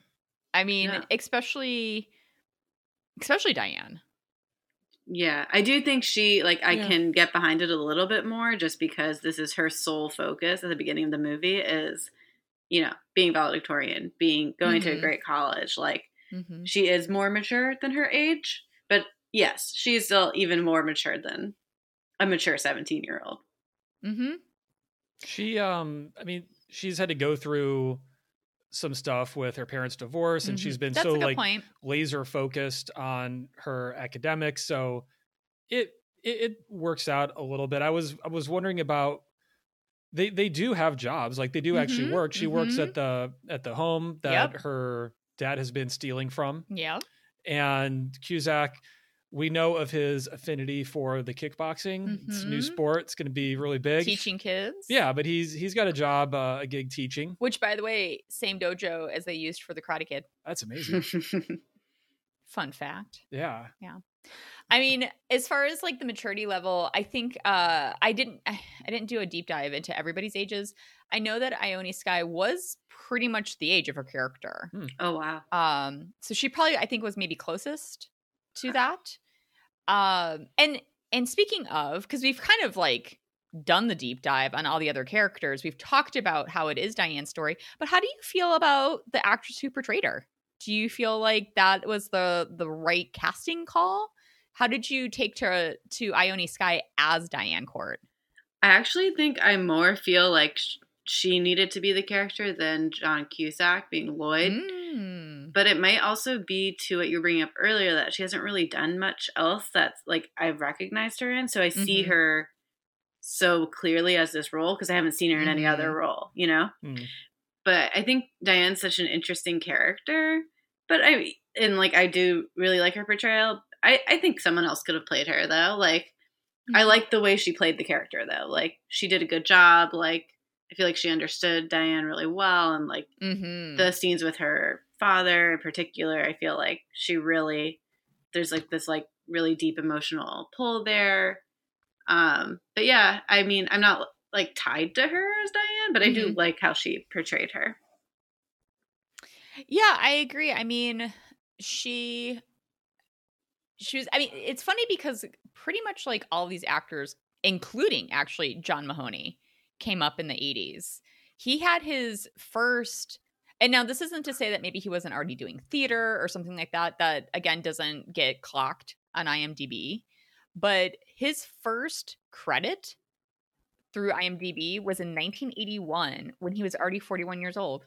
Wow. Isn't that crazy? And then he just like I mean, it's like he was off to the races once he did start working in like film and television, and just had like an incredible resume of work after that point. And yeah, I don't know. Honestly, I'd have to kind of do more research on it if he just had a different kind of acting career prior to his film and television work or not. But I thought that was so interesting. I want to see this movie recast with Tom Selleck as Lloyd Dobler and Daryl Hannah as Diane Court. I think that could work. Are you saying that that's like people that were considered? No, I just made that up. Oh, you just made that up. Okay. I mean, I don't, you were joking about Jeremy Piven never having looked like a high school student. I think Tom Selleck even less. Yeah, I know. That's why I said ever have looked like a high school student. But to get back to Ione Skye, I mean, she had a couple credits under her belt. Probably the most notable, which I think it just came out a little bit before this, Night in the Life of Jimmy Reardon with River Phoenix. But she didn't have a ton, and I really love her in this role. I mean, I think, Danielle, you make a really good point that because she hasn't done a ton of other high profile work, she's so associated with this role. But I agree with you. I think she really holds her own. She really feels like this character, which in some ways is a hard character, I think, to get the audience on your side. I think for some of these characters, especially in like the 80s movies, they're so stereotyped that you're like the smart person that has no idea how to relate or engage with others. And she wasn't that. Yeah. Or like she was a well-rounded character, both in the relationship she had with her father, and also because it's not that she had no idea how to relate to these other kids. She just made the conscious choice. Like, I really need to focus on all this stuff, partly because it's what she wanted to do, and partly because it's what her father kind of like put her on this path. And she played that really convincingly. Like, when she went to the party, she was a little bit of a fish out of water, but it wasn't like, I don't understand what this party thing is, So yeah. I thought she did great. Yeah. I agree. I really enjoyed her in this role. So, and like I said, having not seen the film in a little bit, I think in my head I just kind of had a skewed idea of who I would be gravitating towards. Yeah. And that is not to say that I don't enjoy John Cusack in the movie. I love him in the movie, but yeah, I guess had a new appreciation, I would say, for her in the movie. I agree with that. I hadn't seen it in a couple years either, and I was definitely like honed in on Diane this time around. I love how flat her joke fell at her valedictorian speech. And the only laugh you hear is her dad. You hear it in the crowd. Just out of curiosity, Danielle, I mean, is anything about that graduation scene like feel familiar to you? Like, what was the emotion or the tone around your high school graduation? I cried at my high school graduation because I never moved. So like I was with all of these people since I was 5, even if I wasn't friends with them. It was just like I had all these people always around me who were familiar. And I was like, oh my God, like I'm going to college. I'm going to have to leave. But I'm trying to think. We didn't do valedictorian at my high school. Oh, okay. Okay. So people submitted speeches and then like a student did a speech. And then like, yeah, I don't know. I was sad not to be done with high school. I was really happy to be done with high school. I was just sad that like this whole time of my life that had been, 18 years is like now changing, and I'm leaving, I'm going to college. But it was actually a cool graduation. It was in DC at like a large venue. Yeah. And because one of my friends is like alphabetically close to me in the alphabet, I got to sit like near her. That's cool. Yeah. Yeah. I mean, I always find high school graduation scenes in movies really interesting just because of the way they depict them. I mean, like, I know a little bit more about how Derek feels about his high school experience, but like, what was your graduation like? Like, how did you feel about it, and what was the tone of it? I remember family like flying out to see this whole like event, and I think they did have like the valedictorian speech and people saying, I'm sure, deeply significant, meaningful things to a crowd of people that just wanted to get out of there, while we all like sat in these uncomfortable chairs on a football field in hot ass Glendale, Arizona. Yeah. So, like, this robe is killing me. I hate this hat. I really just want to get out of here and never look at this high school or most of these people again. That was my impression of high school graduation. I was so happy to move on to the rest of life. Okay. I was told I could say anything. Oh my goodness. Oh my God. I got it in there.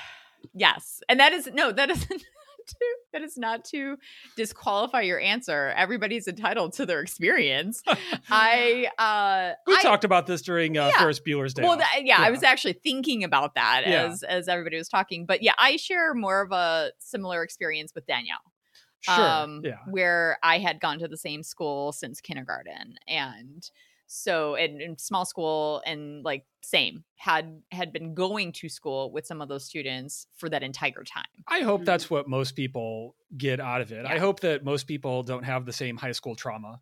I mean, the part of the reason why I bring it up is because I do feel like the one thing, because like, okay, so what I took away from the high school or the graduation scene in the movie was just kind of this, I don't know, like they were all so quiet and like kind of it felt, well, I saw moments like they cut to like, I don't know if I'd call it a reaction shot, but while Diana's speaking, I saw Corey like very invested in what she was saying. So it's not that everybody was just kind of disconnected from it, but it seemed like generally that was the case. And as evidenced by like, I mean, it wasn't a strong joke to begin with, but like it didn't seem like any part of her speech was like really resonating. No, it didn't.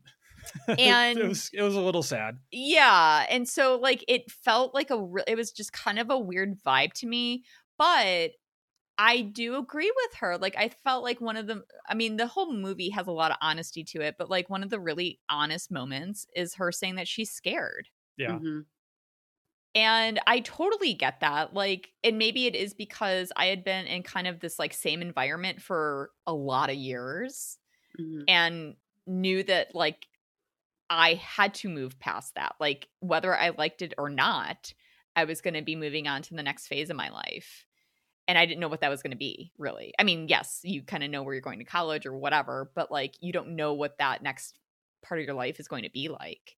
So I just found that kind of interesting. And I think it also like ties in well with the ending scene with her being scared, like because she's scared of planes, but because Lloyd helps her through it and she's been able to kind of grow out of her, not immaturity, but like this like kind of immature connection with her dad. She's like, I'm going to get on the plane and everything's going to be fine. And Lloyd's there to like talk her down, help her with takeoff. Danielle, thank you so much, because that was going to be like my final point. Okay. Bringing up. So you just introduced us to the best segue. Yeah, I was just kind of curious. I mean, you touched briefly on ultimately the way she decides to handle her relationship with her dad. And, you know, between that final scene with her father in the prison, what do you call it? Courtyard? In that prison where you're allowed to like just hand people pens and letters and stuff. Derek had a real problem with that. Just give him a key to let himself out or something while you're at it. It's a message, because the dad told her to give Lloyd the pen, and now she's saying, "Oh no, I know why pen. But yeah. I guess it could be a weapon.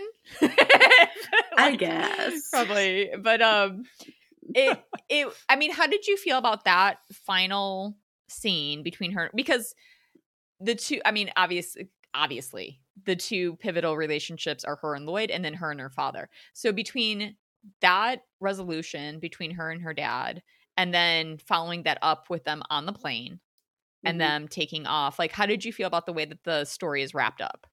I love it. I mean, I love, like, kind of, it's not an ambiguous ending, but an ending. It's not, there's not a conclusion.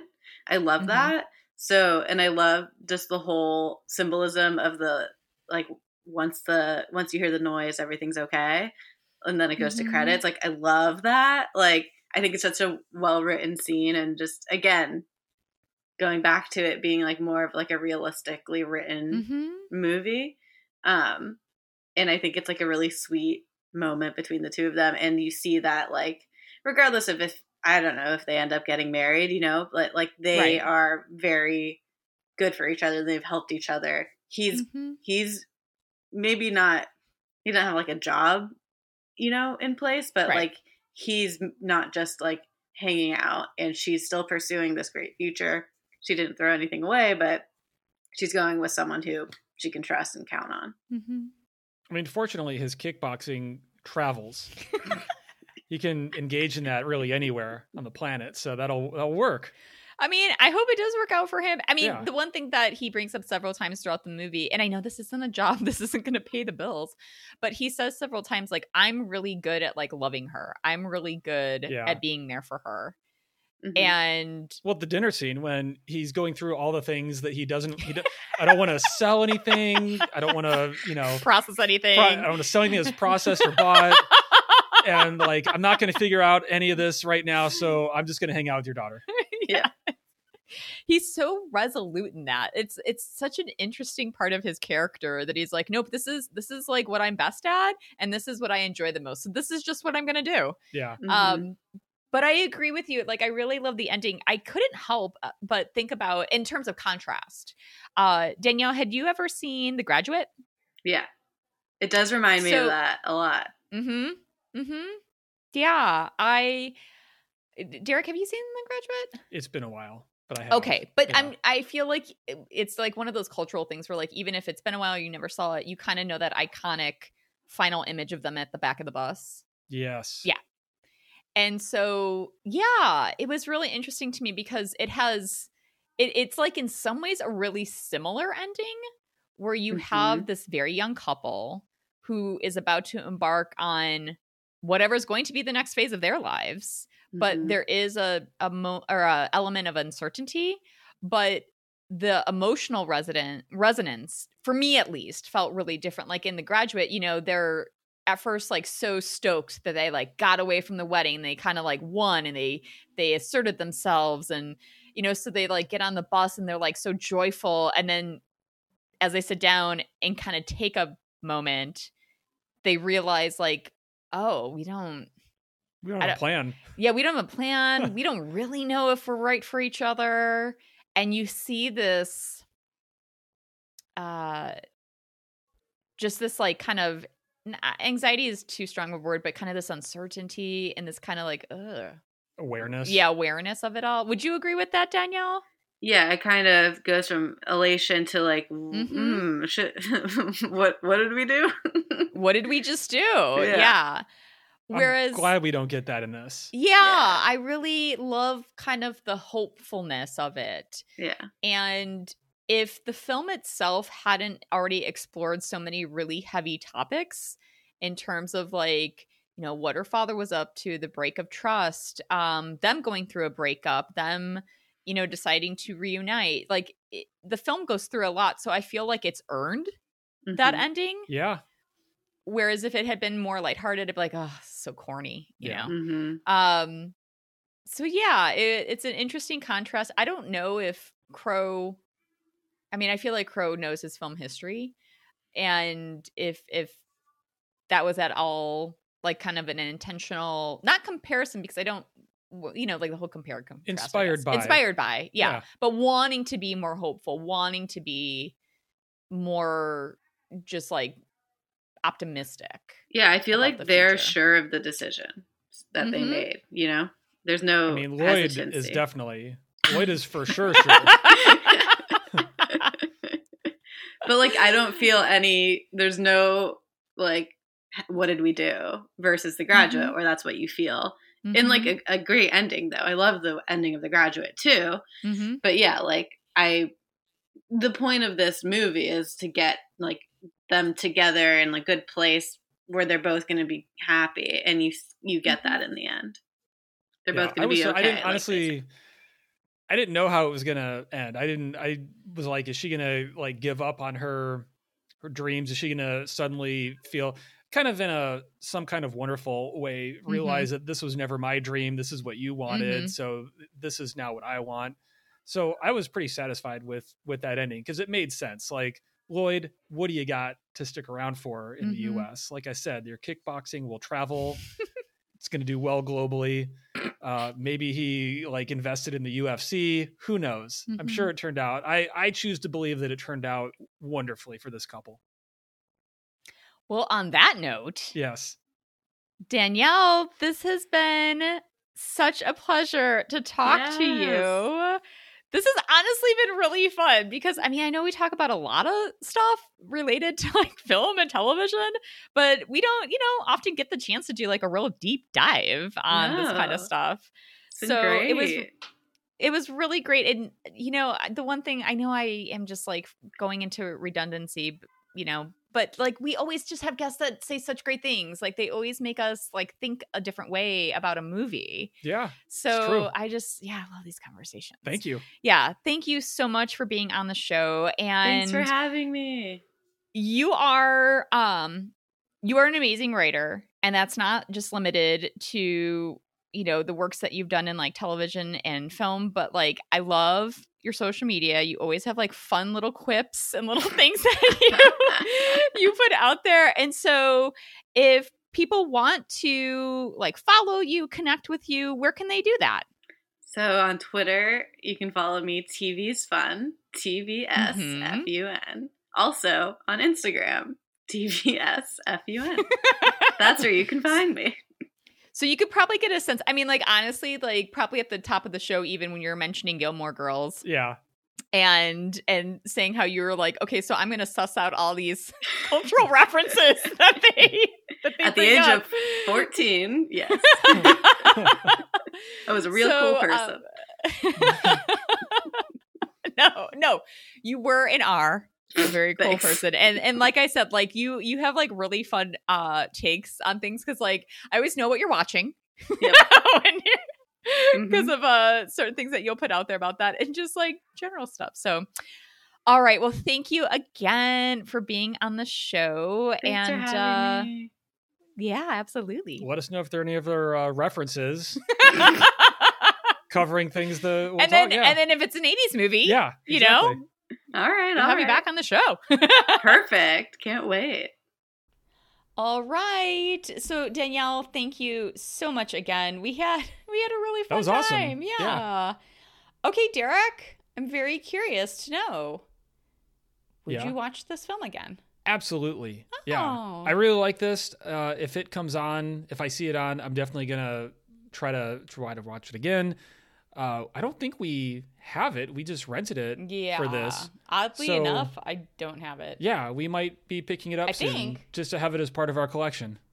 because like I said, I really enjoyed it. There was a lot more going on with it. We talked about how Some Kind of Wonderful felt like a little bit higher level of sophistication with the characters than some of the other John Hughes teen movies. And then this felt like another level, couple levels possibly beyond that movie. So I think it still maintains a lot of the fun things that you would kind of tie back to an 80s film, but it's got a little bit more depth. So I really liked it, and I would definitely watch it again. Yeah, I mean, I feel the same way. Like, it's a great film. It had been a while, as I mentioned several times, with Danielle, and so I definitely picked up like new insights watching it this time around. I think we all were in agreement that this really feels much more like Diane's story than Lloyd's. And so, yeah, I just feel like this is maybe one of those movies where you can continually kind of mine more from it every time you see it. So, and I think it's just really well done. I think it's really well written, really well directed. So, all right, our listener call to action. So my whole thing is that In Your Eyes was like the go-to song in school when there was a slow song. Oh. Like every school dance. Okay. As soon as you start hearing In Your Eyes, you're like, oh, okay, slow song. And so was that just like a weird thing about our school? Do other schools do that? Do other schools still do that? Like, is that still a song? So are you asking how many times have you slow danced to Peter Gabriel's In Your Eyes? I just want to know what people's like historical like involvement is with this song, because like if I hear the song In Your Eyes, I immediately start thinking of like high school dances, and then secondly I think of Say Anything. Oh, okay. So was that a song? I mean, I'm sitting across from you right now. Like, is that a song that was played at your school dances? Well, sadly, I did not attend them. Oh, Derek. So I cannot tell you. You can neither confirm nor deny. Exactly. All right. Well, that's my call to action. So if you want to reach out to us, we'd love for you to do that. You can contact us through Facebook, Instagram, or Twitter, and it's the same handle for all three. It is at 80s Montage Pod, and 80s is 80S. Well, our goal in this episode was to say anything, and I would say that we have said everything about this movie. Oh, Derek. Well, know what? I'm not taking that out. You know what? I think that's it. We're done here. We're done? All right. Fair enough. We appreciate. Thank you so much for hanging with us. And we will see you in 2 weeks' time. And sincerely, I will try to do better next time.